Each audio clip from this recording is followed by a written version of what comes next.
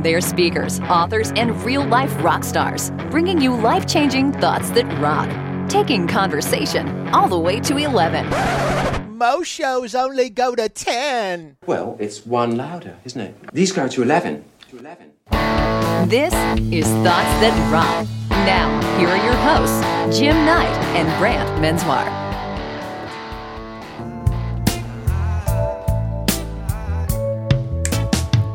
When I feel cold, so cold, you warm me. That feels nice. And when I feel I can't go on, you come and hold me. But appropriately, it's you and me forever.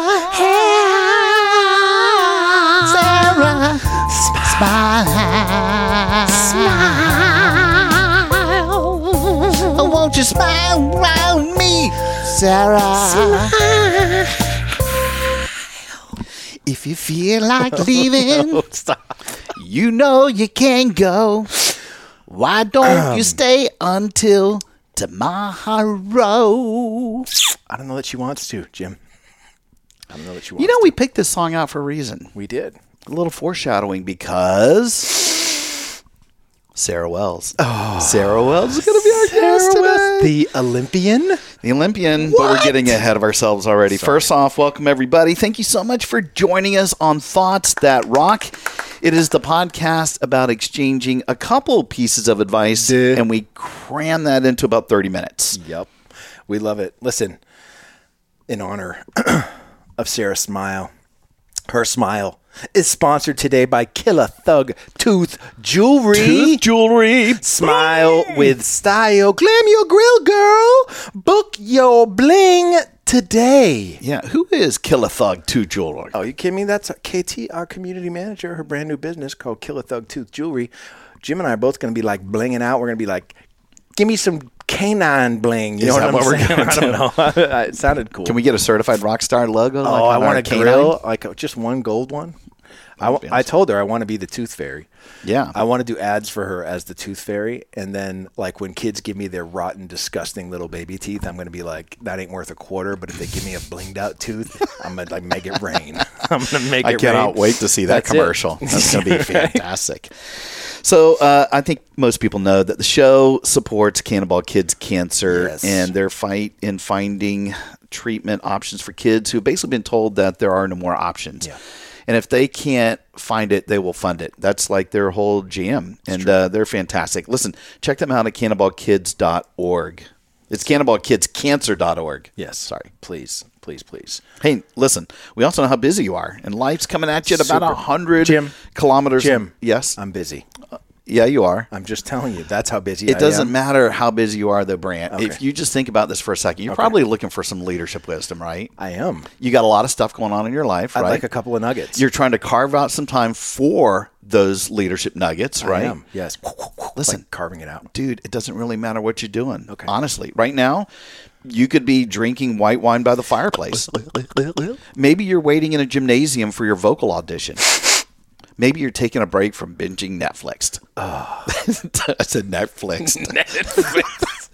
Maybe really Jim's been drinking that bottle of wine. Hello. That's right.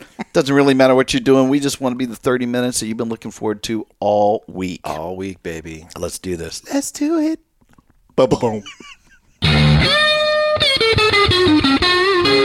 Our guest today is our good friend and Olympic hurdler, Sarah Wells. Sarah, welcome to Thoughts That Rock. Thank you. Thanks for having me. Excited to be here. We are so excited that you are here. We had a chance to sort of hang out with Sarah up in Toronto a few months ago and just were so impressed with her. Listen, her bio is ridiculous. We're going to put it in the show notes. But just to touch on a couple of highlights, she's a Canadian 400-meter hurdler. She debuted at the London Olympics in 2012. Was a semifinalist at the Pan Am Games. She won a silver medal. She coaches people to pursue their goals through her Believe initiative, which is amazing. And most recently, you would have seen her competing on the Amazing Race Canada, which Jim and I thought about it, but we really only run to the fridge or the bathroom. Right. And so it would be a very short race, Sarah. a very short race, but we would win. I'm convinced I would at least come in last. At least. At least. That's right. You know what? In a one-man race, I might add. Right. Yeah. We'll do it. Next time in Orlando, we'll have you and Jim head-to-head. It'll be exciting. Oh, Yes. I like that. Yes. Little Seinfeld childhood race on the street. Come on. I'm loving that right now. Yeah. Well, listen. I'll get down. I'll kneel down for hurdles, too. Oh, come on. Now we're talking. Throw some obstacles in our way and let our hips break. Why not? Let's do that. Yeah. Let's get the old guys to trip and kill themselves. That sounds fun. That'll be it. It'll be a yearly thing for us, Jim. Well, versus the traditional interview style that you hear on many podcasts, Sarah, we like to jump right to the meat and potatoes. So the floor is open. What is your thought that rocks? Thoughts that rock. All right. So I believe that we're all in a race, and it's the half-second choices that make the difference.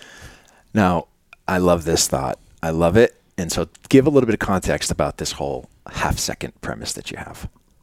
So I've been very fortunate to be in some major races. I've competed at the Olympic Games, and then obviously just coming off the Amazing Race, which was like a whole other thing, let me tell you.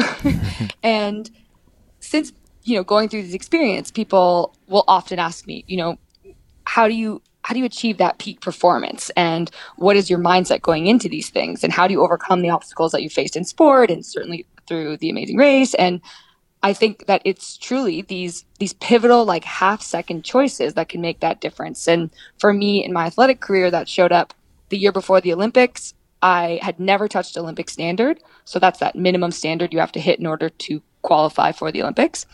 And 1 year before the Olympic Games, I got an injury. And I was hoping the injury was going to be small because I needed every day, every week, every month in order to train. And I ended up going and seeing a special sports medicine doctor, and we found out the injury wasn't anything small. It was a stress fracture in my femur. Ooh, Yikes. Yeah. You guys talk about breaking your hips over hurdles. Don't worry, I did that at 22. oh gosh. And a stress fracture is a deterioration of your bone from the inside out that eventually leads to a crack. And obviously your femur is your massive thigh bone, so the biggest bone in your body. And when the doctor told me this, I was like absolutely devastated. My heart sank. I was like, how long do I have to sit out for? Like, I have no time for this. Like, I need this to be done. And he said, I think you need to sit out for 3 months. And so 3 months the year before the Olympics is like way too much time. Right. And every night I would like cry myself to sleep and question my self-worth and consider giving up and like not want to tell anyone I'm pursuing this goal anymore, because what if I didn't get it? And that 3 months was exhausting and terrible, but it ended up drawing all the way out to 9 months. And so 9 months the year before the Olympic Games, I'm sitting out just trying to recover because you can't do any weight bearing, no activity that actually stresses the bone. And so by the time I was cleared to run on my first day back to training, I only had 8 months left to qualify. And so I had to get back to who I was before the injury and then improve an entire second, which in the sport of track and field is an eternity, Right. in order to qualify. And so on my first day back to training, I got the word believe tattooed onto my wrist. And I said, when I make the Olympic Games, I'm going to put the rings underneath here. Oh, That's so cool. Yeah, bold move for sure. And definitely, my thought here is not that everyone has to tattoo themselves of their goal, but Jim's American Idol tattoo has gone to complete waste. Justin I want you to know Guarini forever, that. baby.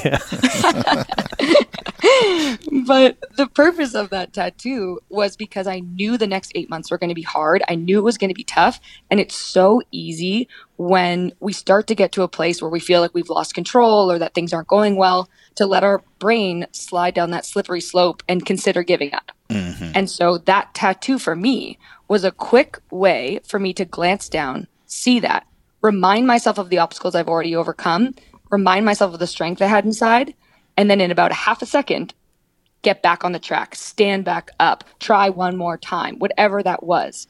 And so having that tattoo was an integral part of me being able to just keep putting one foot in front of the other until 8 months later, I not only just win Olympic trials and make it to the Olympic Games, But then I came home and I finished as an Olympic semifinalist and one of the youngest competitors in the field, and put those Olympic rings underneath that belief exactly where I said I would. That's so amazing.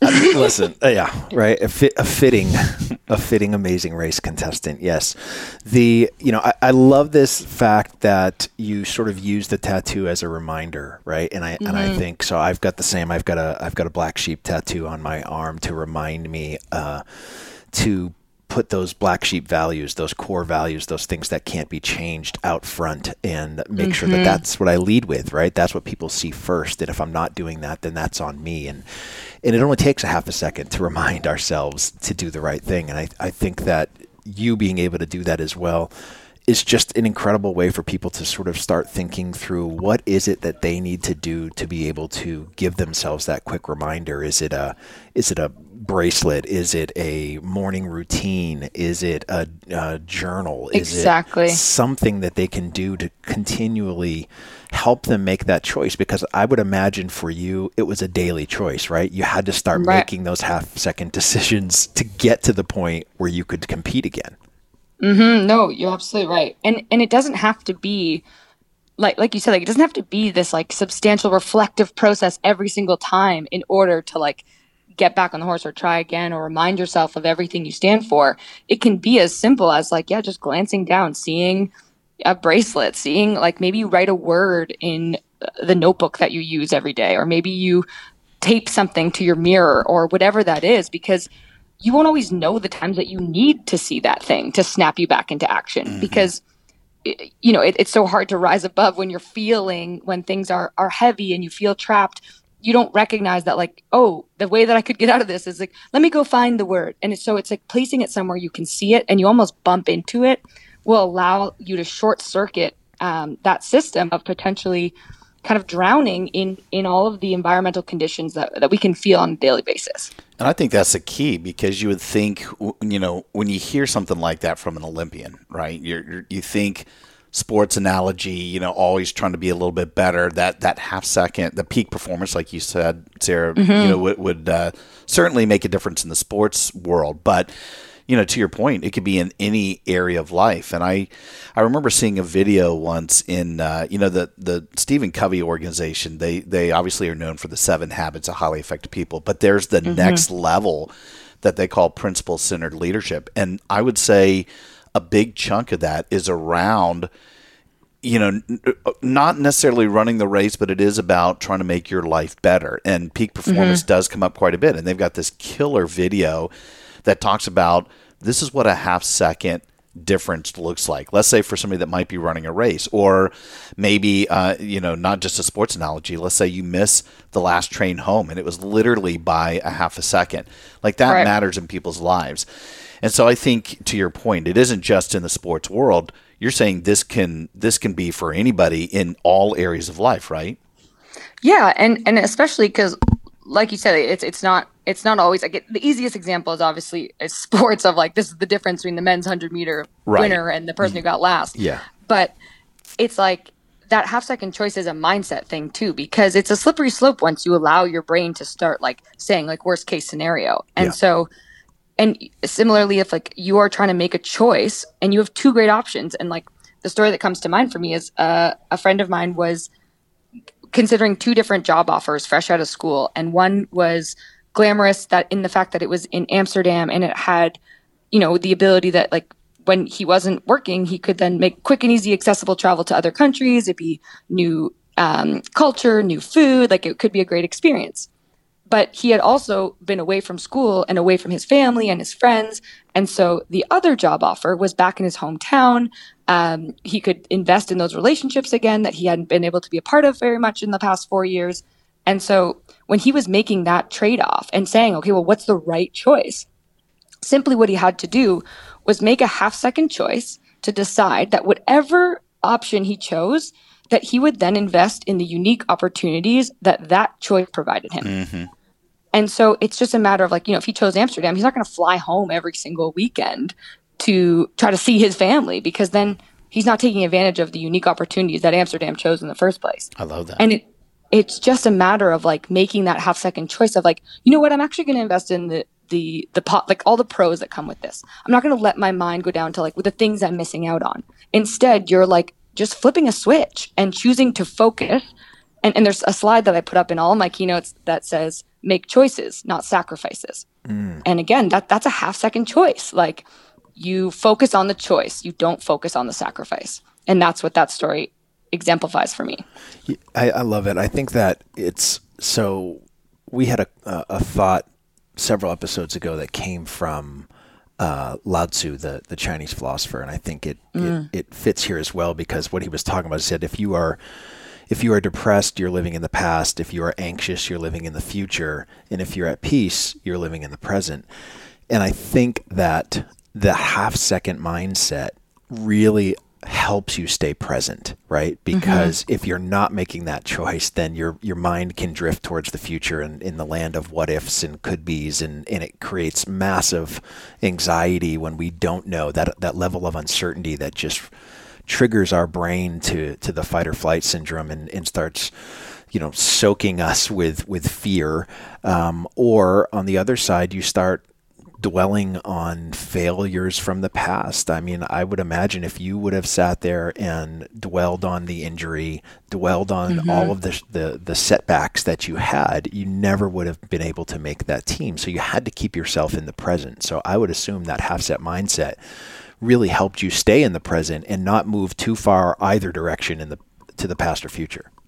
No, I love that. I like that spectrum, because we all swing back and forth, and it's a matter of like, what techniques and coping mechanisms do you have to bring you back to that present moment, to be able to allow yourself to feel at peace and feel calm. And especially because it's not like, once you start living in this like half-second choice mindset that you're then in that realm forever. Because even after in 2012, like I make the Olympic Games after adopting this mindset, and I'm feeling, strong, and I start getting on stages and speaking about the importance of being resilient, the power of believing in yourself. But the Olympics comes back around 4 years later, and suddenly I have all this success behind me, and I have a medal now, and people are expecting me to now win a medal at the 2016 Olympics. And so all this pressure, all this stress, I start to almost like let the things I've learned slip away. And I ended up like working out 2 months before the 2016 Olympic trials on a day where I should have never worked out because my hamstrings were super tight. And I was so afraid of not living up to the title, Sarah Wells, the Olympian. Yeah. Because I had been known of that for 4 years. Yeah. And so in that workout, I ended up tearing my hamstring. Like an entire inch, just like gaping hole in my leg 2 months before the 2016 Olympic trials. And I rushed back. I like really like reflected and was like, why did I choose to work out today? Like, what was the reason I made that choice? And I realized that it was because I wanted to be inspiring. I wanted to be influential. And I thought that the only way to do that was to be like perfect, to constantly be at practice and be able to be 110%, when that's really not reality. Like, we're constantly fluctuating on this scale of maybe feeling a bit depressed in the past, or maybe feeling a bit anxious thinking about the future. And so how can we bring our mindset back? And I had to recognize that by showing weakness, by showing vulnerability, that could also be a coping mechanism to bring myself back to the present, because I was so afraid to do it that I didn't think I would be inspiring if I wasn't at practice, if I wasn't giving it 110%. But if I were to show that my teammates and my coaches that, some days I did feel weak, or some days I did feel like I didn't have it all, well, then that makes me a human being. And it's truthfully like our humanity that makes us influential. And so I think, well, I was just going to say, isn't that funny that you're thinking that? And, if you're just going through your day-to-day slog, if you're thinking I'm in a position where it's entry level or middle manager, there are other people that are going through this. But if you're thinking through this, and thank goodness that you actually teach this, trainers are constantly teaching and training themselves because they're going through the content enough that it sticks inside your head. Now, you've also gone to the extreme that you've got it tattooed on you as well. So right. you've got the double-edged sword that can help you out. But imagine there are people going through that all the time, and they're not going to have it tattooed. They're not talking about it. They need a reminder, not just because they listened to a podcast or read a book or talked to a friend, but every once in a while you just have to step back, think for a second, what are my choices here? And I've got a proverbial fork in the road, as a possibility. And not that they can't take the wrong road and fail a little bit, but they'll figure out very quickly, what the right one is. Back to your point, Brain, I think if you're living your values, if you're following through on your ultimate purpose, you almost can't go wrong. It's going to be small little changes. It's not going to be anything that's monumental, but I just think that, the way that you've taken that mindset, this believe sort of initiative that you talk about in your talks, and this half second makes a difference, I think is really influential and impactful for a lot of people. Yeah, no, and I'll note that this is also something that doesn't always work out, right? Like hard work doesn't always lead to success. Making the right, and I'm using air quotations so you can't see me, but I'm making the right choice doesn't always lead to success. Right. And so it's important that we are resilient. We choose to get back up in those moments when we're feeling down, because while hard work won't always lead to success, being resilient will always lead to another opportunity for it. Yeah. What happened after you tore your hamstring? Yes. So after I tore my hamstring, and I changed my mindset, and I went back into okay, if I do everything and make all these half-second choices that allowed me to succeed in the past, well, then I can do it again. But at the 2016 Olympic trials, I actually ended up top 3. Sorry, I should give this context. Top 3 make the Olympics. Yep. And I had been a 4-time national champion. So I knew, even though my hamstring wasn't completely healed, or I didn't feel 100%, I was like, okay, well, if I've been a 4-time national champion, I can get top 3 at least. And we run the race, and I'm coming down the home stretch, the announcer's saying over the PA system, and that's Sarah Wells in lane 4. And I'm like, oh my God, I'm still in this. First girl comes into my vision. And now we're approaching the second last hurdle, and I'm fighting for everything. My whole body's flooded with lactic acid. Second girl comes into my vision. Ooh. And as we're coming over the final hurdle, all I'm thinking is I just need to hold on to this spot. I wanted this so badly. And as we got over the final hurdle, the third girl comes into my vision, and I get 4th. And I miss qualifying by half a second. Right. I mean, unbelievable. But this is what I love. To your point of resilience that you just talked about, you said that it's not really about the outcome, right? And you can't tie that to the outcome. And so you've taken that half second that really destroyed a dream of you to get back to the Olympics, and you've turned it into this entire platform of your Believe initiative and changing, people's lives every time you step on the stage, and getting them to make these half-second choices that are going to improve their life. So kudos to you. She's influencing more people. Yeah, honestly, it's the truth. and in a more powerful way, not just being someone who's on a Wheaties box, you know what I mean? But somebody. That would be cool, though. Wheaties, Sarah, is a goal, cereal that we used to eat when we were kids that tasted awful, but we loved it because that's back when Bruce Jenner was a man. And it was just a different time. So that's all I remember about the Wheaties boxes when I was a kid. That and Michael Jordan being on the Wheaties box. But I think it's amazing what you're doing. We would love for people to be able to stay in touch. What's the best way for them to just keep on what's happening with Sarah Wells and continue to follow you?